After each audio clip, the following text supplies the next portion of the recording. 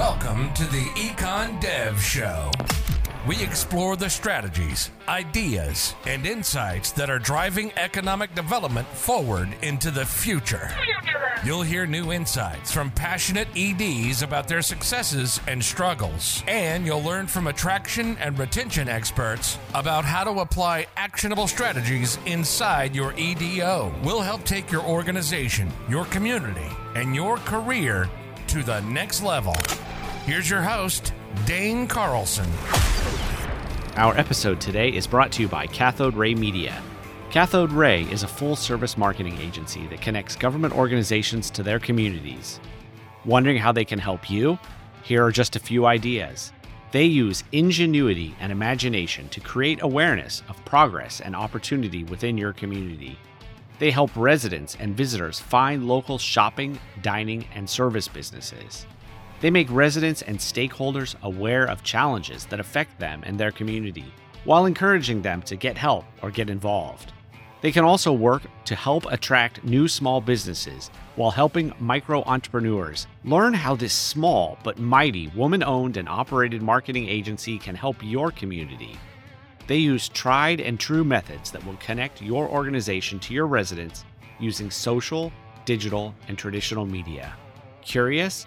Visit cathoderay.com, that's KATHODERAY.com, to learn more or ask for a free no-obligation consultation. We thank Cathode Ray for their support of the Econ Dev Show.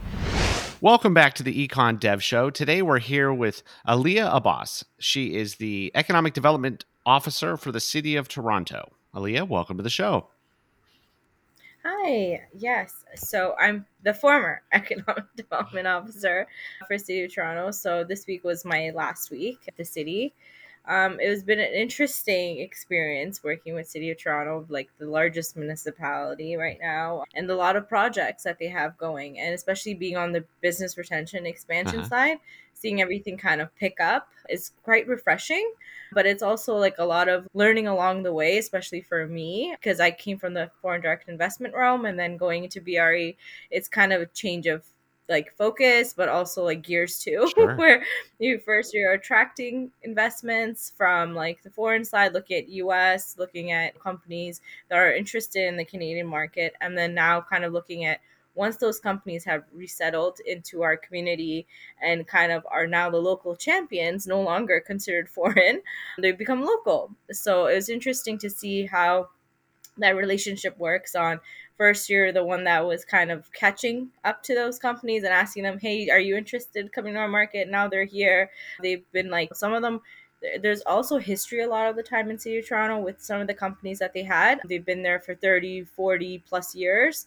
So they have like presence, they have history in the community, and they bring a lot of culture too, given the fact that they all come, like we're like a melting pot in terms of the opportunities, the demographics, the languages spoken, being 200 plus languages.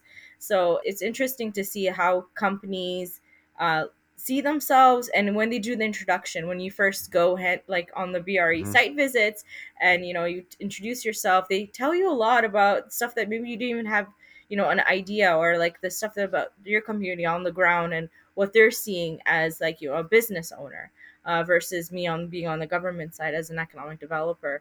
And I'm just kind of like, just my job is to promote. I may not live in City of Toronto, I live in Mississauga, so for me it's kind of like best of both worlds. I live in Mississauga, but then I work for City of Toronto, and I used to work for City of Toronto, but I feel like there's still lots of opportunities for growth and to learn. And especially for economic development, I feel like it's the one profession where every day is not the same. Right. The projects you get to work on, it's ever ongoing, depending on how creative you are. So it depends on your creativity too. Absolutely.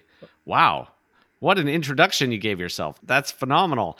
So I guess let's back up. How did you get into economic development, or even why did you get into economic development?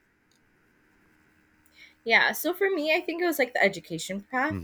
I know when I was in high school, I was trying to become an artist. That was something that I was keen into, like drawing architectural drawings too. Wow. Then I came across like the passion of my parents were like, you know what, like Alia, you can look into art, being into like, city development too, so that's where sim cities comes into play, designing cities and playing with that. So I was like, oh, this is cool, this is something I would want to do, this is something that seems interesting to me. And then I remember like a lot of my family members at gatherings would be like, oh, she likes to play Lego. That's what she does. She develops cities using Lego. And I'm like, and I think that is a creative way of looking at it too.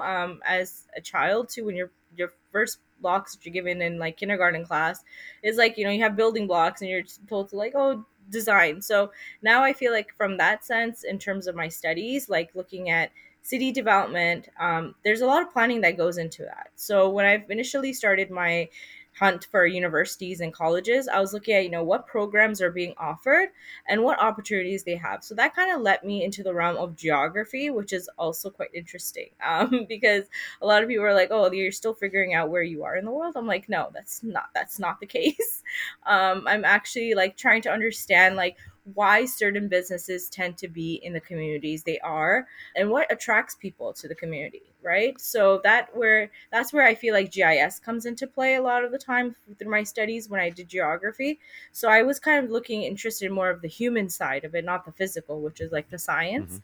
So I was interested in understanding human geography and why do people choose risky communities? Why do people tend to locate or be champions of their community? So what creates that passion? So I came across GIS, and GIS was like the most interesting part of geography, where looking at geospatial positioning and understanding why certain coordinates or even certain businesses, why they are on the map versus other ones, right? So I remember like going down the street, I'm like, okay, there's only two shops here, one is the flower shop and the bakery, but there's so many other businesses once I got there, right, in my community. So I was like, why are they not? It's accessibility too, cost, and and also it depends on the people that are doing the surveys, and how do they connect with the business. And that's where I feel like that's where the economic developer but the planner also gets involved too. So from geography, understanding why businesses tend to locate where they are, I looked at development. Why are they located in the most riskiest place? And is it because of the cost or pricing? What is it? So that's where planning came into place. But in planning, they always try to kind of talk about the real like utopian city, like the best example of Sure. a city. So that's where I was like, I'm like, it's great. I know not every city is perfect. Everyone will say it's perfect because they live there, and everyone loves the community that they're a part of. So they would so that's why I was like asking the professor, like, what happens if my city were to go under a major disaster? Like, what if because I have a lot of family in the States. So hurricanes, floods, this is something that I hear frequently. And I would always be on the news watching, what's happening in Florida, what's happening in Texas, and keeping in touch with my family that way. So that kind of piqued my interest, where I looked at the planning side of, okay, this is what I need to create a great city. Then using GIS to understand why people choose or geographically position themselves, and maybe it's their job, their family, maybe it's the cost of living makes it affordable to be in that community. So then I kind of lead it towards disaster emergency management, and that's where the disaster side came in, where I'm like talking to my family, like, how can I help? Because I would always like pick up the phone and call my local counselors, ask like if I could help out, what could I do? Is there any relief being given to some of these communities? And that's where I got involved with our emergency management offices in our municipalities too. So I was very proud to know that our former mayor, like Hazel, she had this initiative, like thought process. She was very ahead of her time, where we had the train derailment. And from that train derailment, the lesson was that, you need to have a disaster emergency management team, person that can actually manage the projects. But then her leadership style is that it's all female driven. So that's something very interesting. So I was like, okay, it does. I can do this too. If my mayor has done it, this is something that there's a field for it. So from disaster and emergency management, the lessons I learned was business continuity. It kind of drawed back to my initial idea of why businesses choose, but business continuity in the sense of how do businesses tend to remain and why they remain in your community rather than just get up and leave, right? There's an opportunity. But I feel like with smaller, medium-sized businesses, they're more tend to stay in your community because they have their family there. They have actual ties, relationship, much stronger than, let's say, a Walmart or Target if it were to Right. come to your community. They have they're the ones that are they have employees that live in the community, but they tend to focus on big picture of like, okay, where can I make the quick bucks? And if I can go head over to another place in terms of supply and demand, they would go there in a heartbeat. And we have seen that, with the rollout of the Targets in our community, where we still have the red balls, but they're just, we spray painted them Right. gray. Yeah, you should mention that, because I don't know if all of our listeners in the United States know what happened with Target Yeah. in Canada. They all closed. They're all gone. Yeah, they're all gone. And the idea was like more about their sales and marketing strategy, where, they decided to open up a bunch of stores across the province, but also Canada in general. But they didn't understand the market. I think that's where it comes down to, right? So, but you can also see that they're very quick to leave as well. Once they figure out, okay, this is not the place to be, let's just go. And they had the opportunity, they had the finances and the resources to do it. But if it's a smaller businesses, that's not the case. They're going to be in that community for quite some time. They have, a lot. They're more anchored, Right. Even though we call anchor institutions in terms of hospitals, and universities. But I feel like smaller businesses are the anchor of any community. So looking at their business continuity strategy is very key, because that kind of gives you key details about what is their long-term goal, and do they even have a backup plan. So if a business tells me, like, I have never considered business continuity, I have no idea what that term means, that's a red flag for me, because I'm like, if you were to undergo a disaster, you're going to be the first one to close or leave. We need to understand that distinction of, in terms of the businesses, on how do you support them, and on the business content, and how do you educate them. So within my disaster recovery experience, I had that opportunity, working with City of Brampton. They have a designated Department of Disaster Emergency Management, and they focus on business continuity. So they go door to door, talking to the businesses in the community, and that's where the Main Street piece comes into. And that's where I'm going to talk about in terms of what lead me towards my passion, which is now economic development.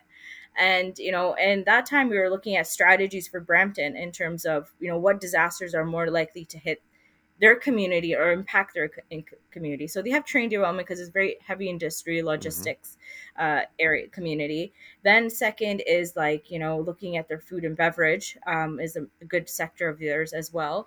But in their community, a lot of the smaller businesses, they were more aware and knowledgeable about business conduct, and they had more trust in the community, in the government professionals itself. Because I've learned from being in government for so long, a lot of people are kind of, not really guarded, but more protective of what information they share with the government, and understanding what role they play in.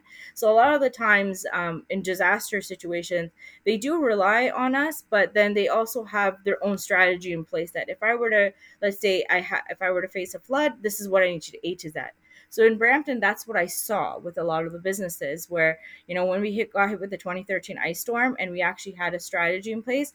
I was looking at, the ice storm development, with my business continuity staff, and that was the first role I was given. So I was kind of understanding disaster recovery in terms of the messaging that we give out. So the crisis side of it, communication, how do you tell the public and educate them in the terminology? And we see that with the pandemic in 2020, where a lot of people were hearing the word pandemic for the first time. They're like, what does that mean? Well, what type of alert is this? What type of emergency this is?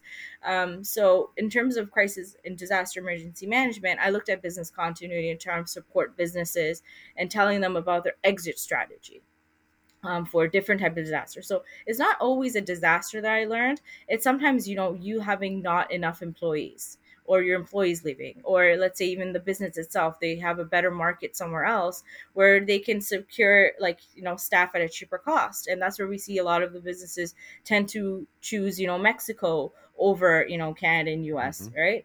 And then for Canada, on the US side, it's like, the workforce, the talent, the education is a key piece. So that makes their decision making. So I feel like having those exit strategy, having a business continuity plan, it kind of tells you the story of the business and how actually dedicated the owner is to their business, Right. how much Okay, faith they that makes have in sense. themselves to recover. And then that kind of led me to economic development, in the sense when we got hit with the 2013 ice storm, a lot of the recovery was we had to negotiate with economic development staff. So that's where it kind of introduced me to the idea of, oh my goodness, there's these other players that we've never talked to. Like we all work in silos, whether it be planning, GIS, disaster emergency management professionals, and economic developers. But there is that, succinct relationship that we all have, where the GIS people are telling you where the businesses are, the planners are telling you what land is not feasible for the businesses, and then you have, the third piece, which is the disaster side, looking at the strategy that the business has in place for themselves. And the last piece being the economic developers telling you how all these three tie in onto, how they can expand themselves and grow themselves in the community and stay there. And then the last piece that I want to link into is the supply chain piece. So once you understand that businesses are able to recover, they're looking at other opportunities. So they want to partner and create stakeholder relationships. And that's where the supply chain side comes into, or procurement, as people say. So how can I keep my business in place and work with different suppliers to provide my products on a timely, cost-effective manner? Okay. So that's why I ended up in this field, is through my education and kind of creating those building blocks along the way for myself, and understanding, where the whole business piece of why a business choose to be in your community, how can you make them stay, and then what type of support and resources they need. So that's how I got into economic Wow, development. that is quite the story. So, I guess now that you're the former economic development officer, you don't have to say what you're going to do next immediately, but where would you like to be in 10 years? What projects have you worked on that you want to go back to and say, you know what, this is something that I really want to, work towards in the future? Yeah, so one thing I've learned, like, even with City of Toronto, but just in like working economic development in general, is that we're trying to keep protection of, let's say, the employment lands that we have.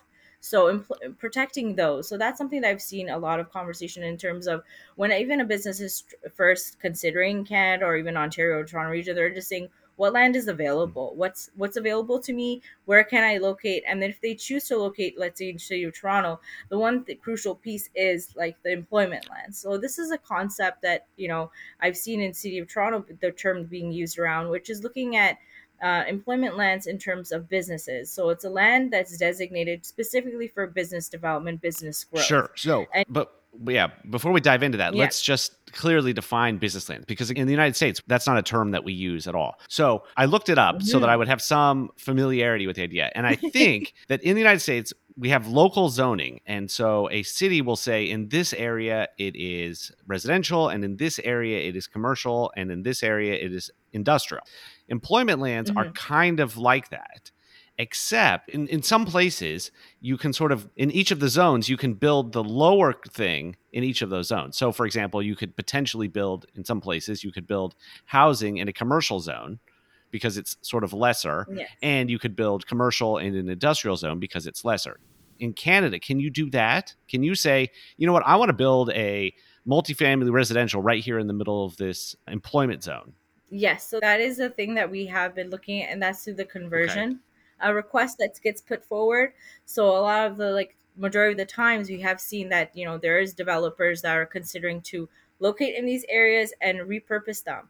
And sometimes it's usually like some of the let's say vacant properties where they're like, oh, we can look into this. And the fact that here in province of Ontario we actually have had, this decision of, looking at affordable housing, this has kind of created that issue where you're seeing a lot of developers are trying to kind of go into these employment areas, employment lands, and considering and putting favorable applications in, saying that we're going to do mixed use Right. development. So there's going to be the businesses on the lower ground, but then there's going to be high rise, right? Gotcha. But when it comes to attraction side, we're, as economic developers, our role is to kind of be the supportive of businesses, and I think it's before the chicken and the egg conversations. Like, do you build the houses and then people will come, or do you get the, the like large 5,000 employee, company into your community, and that will bring the people to your And community, that's a whole right? But totally then different you way to always have, think about it than what we do in the United States. For yeah. the most part in the United States, it is, we want to separate the housing from the industrial because we want the people in the housing to not have to look at the smokestacks and the truck traffic and all of that.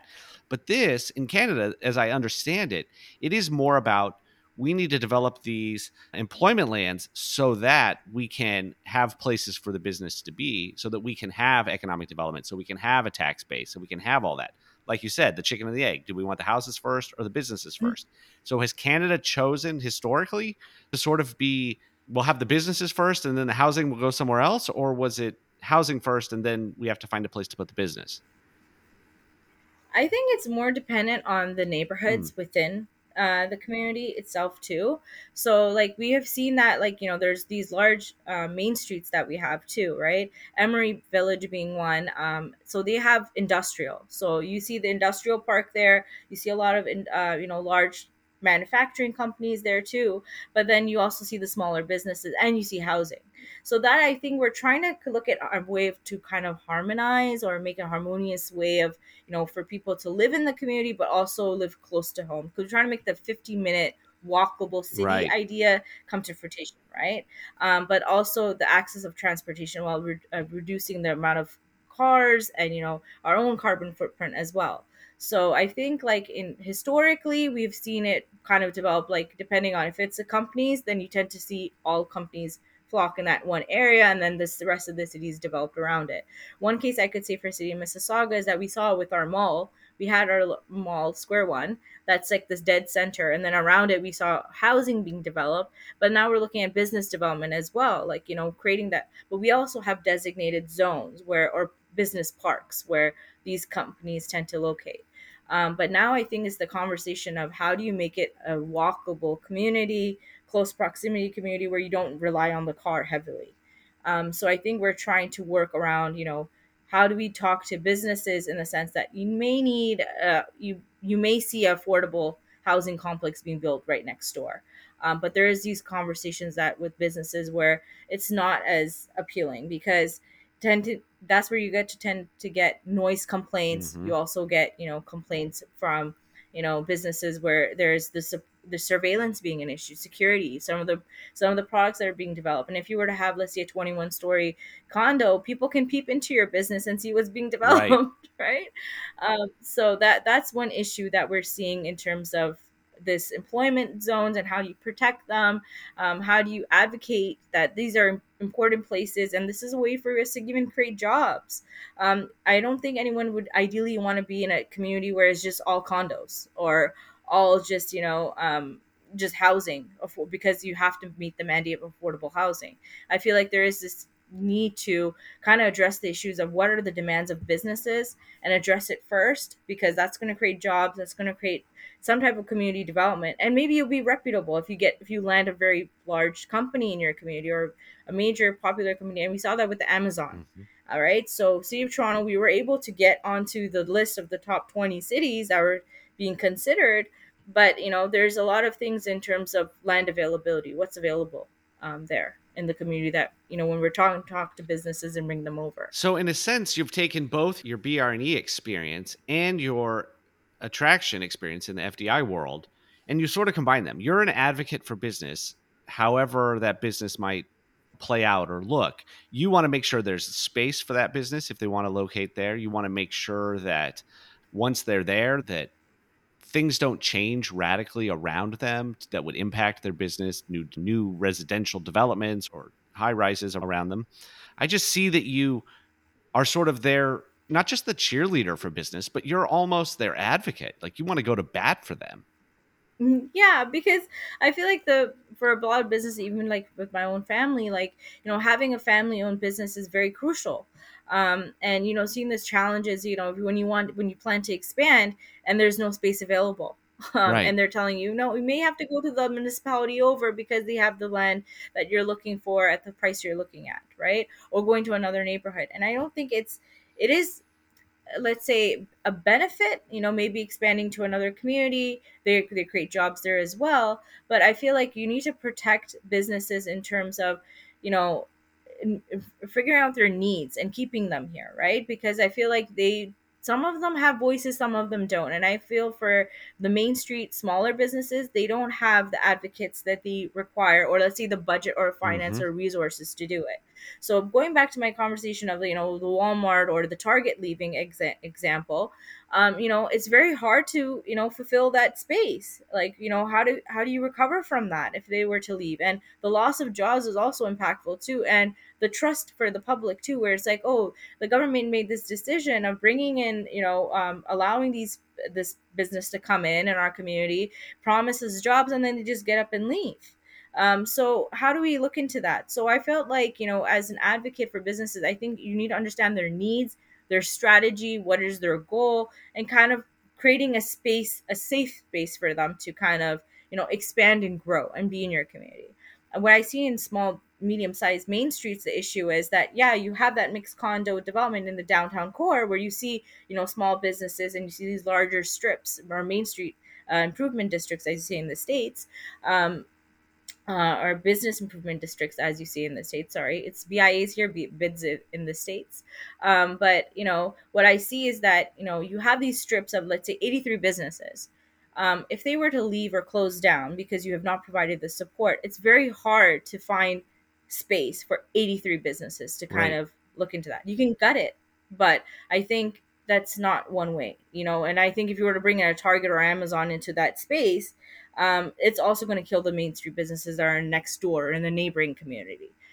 Because as we see with Amazon, it's like, they're able to do it at a quicker, cheaper, and they have the staff to do it. So their ideas are technically, let's say, on the smaller entrepreneurial business side of things and how they can quickly develop it.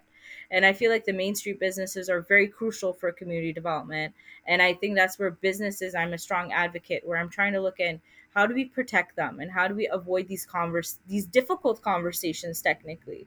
And we saw that during the pandemic where we saw a lot of the main street businesses kind of slow down. So we're trying to look at what opportunities are available for That them. So I feel yeah. like protecting and creating safe spaces for businesses is very crucial. That's interesting. So that brings up the question. In your opinion, why are those small businesses so important?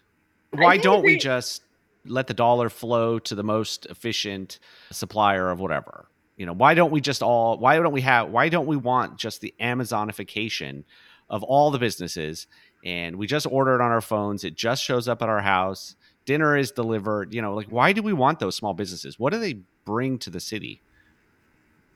I think they bring in like sense of community, and Hmm. creativity.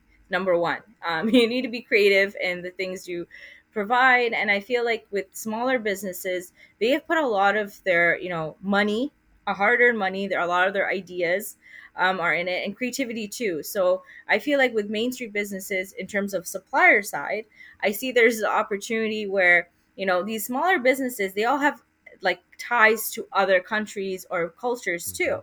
So they're not just like local businesses. They actually, maybe some of the businesses tend to go out. The entrepreneur goes to these other communities and bring back some of the products that, we don't have available here. So, I think with Main Street businesses, we've been very fortunate in terms of culture and creativity, where we see direct impact of it in City of Toronto with our neighborhood development. We have Chinatown, we have Little Jamaica, we have Little Italy, Little Greek Town. And this is because of our creativity of our entrepreneurs and smaller businesses in those communities and creating that diverse neighborhood where you're able to attract tourists to that community as well now, right? If you were just have, I don't think anyone says, I'm going to Amazon.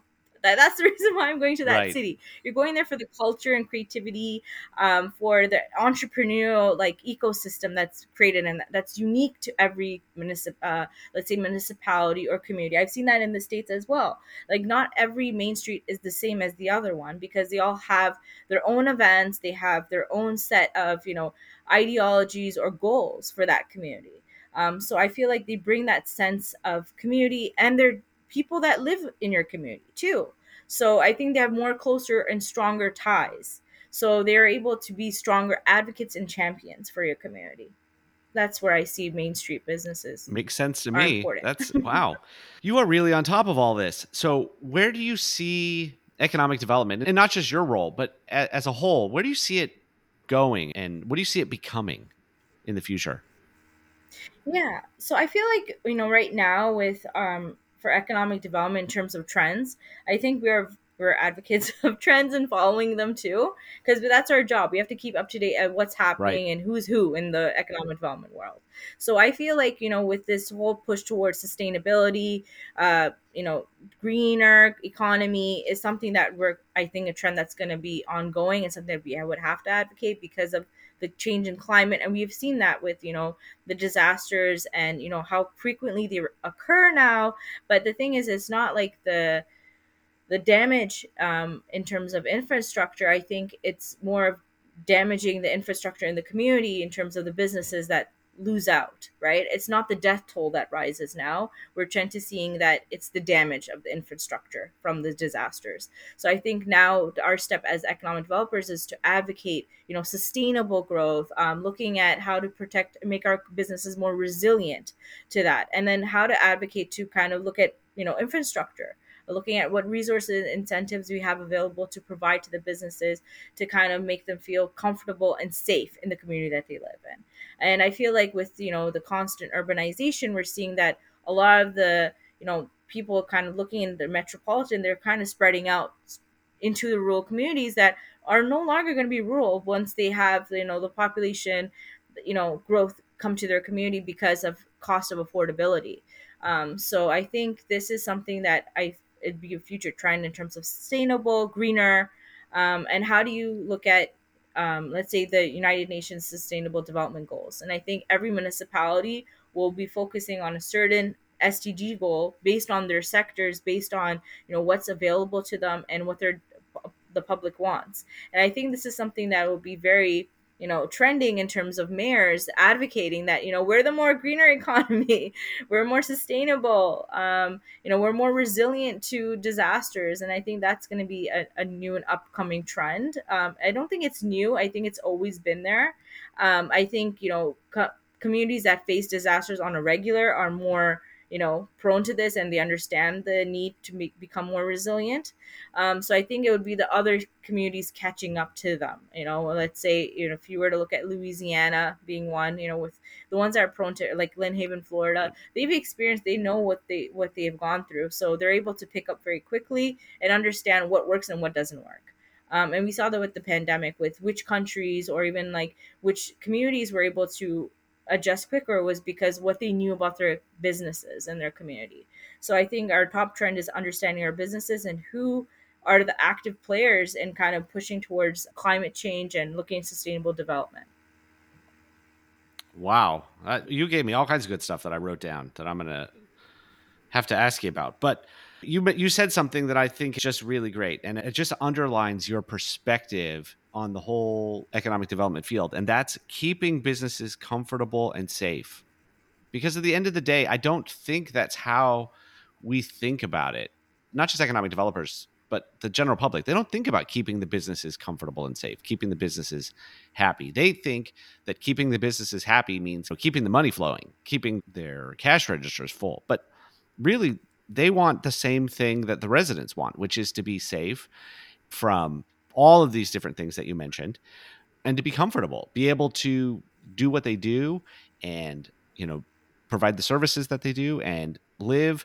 And at the end of the day, they need someone like you out there, not just promoting them, not just pushing out the flyers about their deals and their sales and their whatnot, but really being their advocate on their behalf and saying, you know what, if we do this, it is going to impact our business community. It's going to impact our downtown business community, and thinking through all of the choices that the community makes and how it will impact the businesses.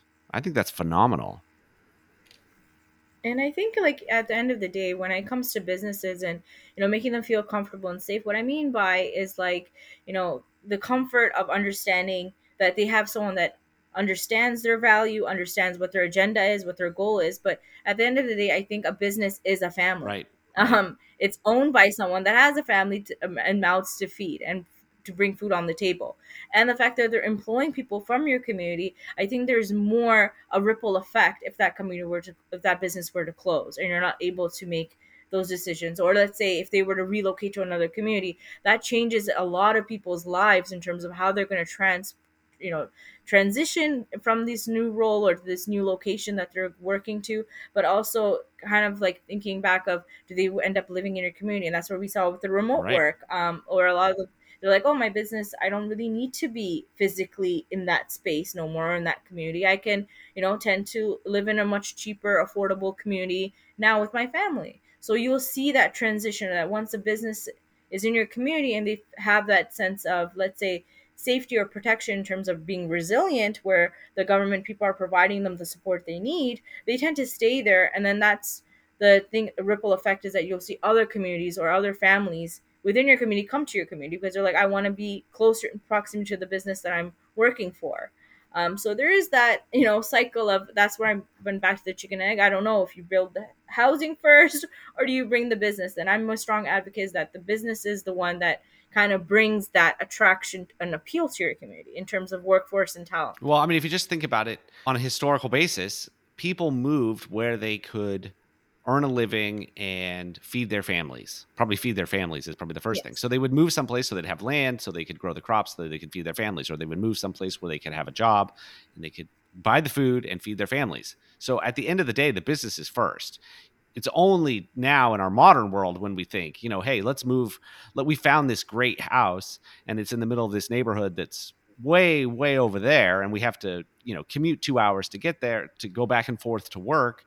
No, it's always about the business. It's always about the proximity of that workplace and where that business is. So excellent. Interesting. If any of our listeners want to reach out to you and pick your brain and maybe hire you, what is the best way for them to get into contact with you? Yeah, so it would definitely be my LinkedIn. I'm very active on there. Yes, you are.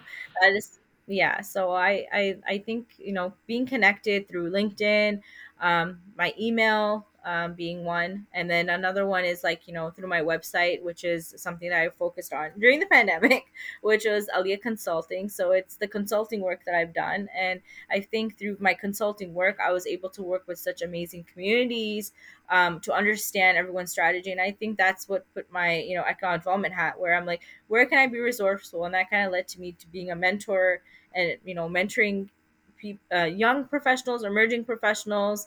And just, I feel like at every point of my life, you'll need some type of mentor or mentoringship and coaching.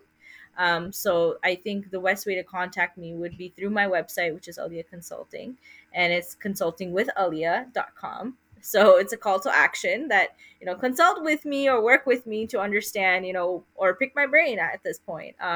So you may consult to pick my brain. I don't know, but I think that's one way to stay in touch with me. And then obviously, sending Facebook invites or Instagram is another way. It's the more, I think, millennial way of staying in touch with everyone. And I think that's one way, but also through you as well, through this podcast, by listening to it. Excellent. Yes, absolutely. Well, this has been great. I have learned so much from you, and I'm sure this could be a much longer conversation. So I'm going to have you back, and we're going to have to sort of continue this and dive into all these things that I wrote down that I want to talk about later. But I just really appreciate you coming on today. I know we've had a lot of scheduling issues, and I'm just glad we were finally able to make it work. Yeah, no, thank you so much for having me and for giving me the opportunity to speak. I think I talked your ear off, but you did. But I think I'm hopeful that our listeners will get a whole new perspective on this, because you come to this with a very different perspective. And I don't know if it's because you're Canadian or if it's just your unique perspective on this. Because like I said, I'm not sure I've heard it spelled out in this way.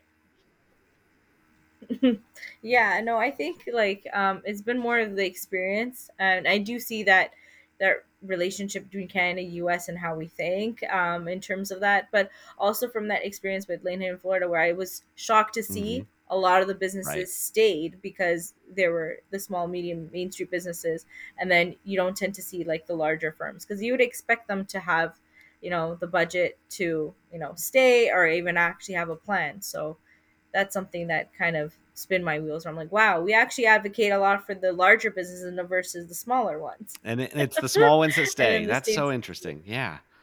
Wow. Yeah. Well, excellent. Well, thank you so much for doing this today. I look forward to having you on again. And again, thank you so much. Yes. Thank you so much. You've been listening to the Econ Dev Show with Dane Carlson. If you're an economic developer who never stops learning, for more expert strategies, fresh insights, and new ideas to take your career, organization, and your community to the next level, visit us on the web at econdevshow.com.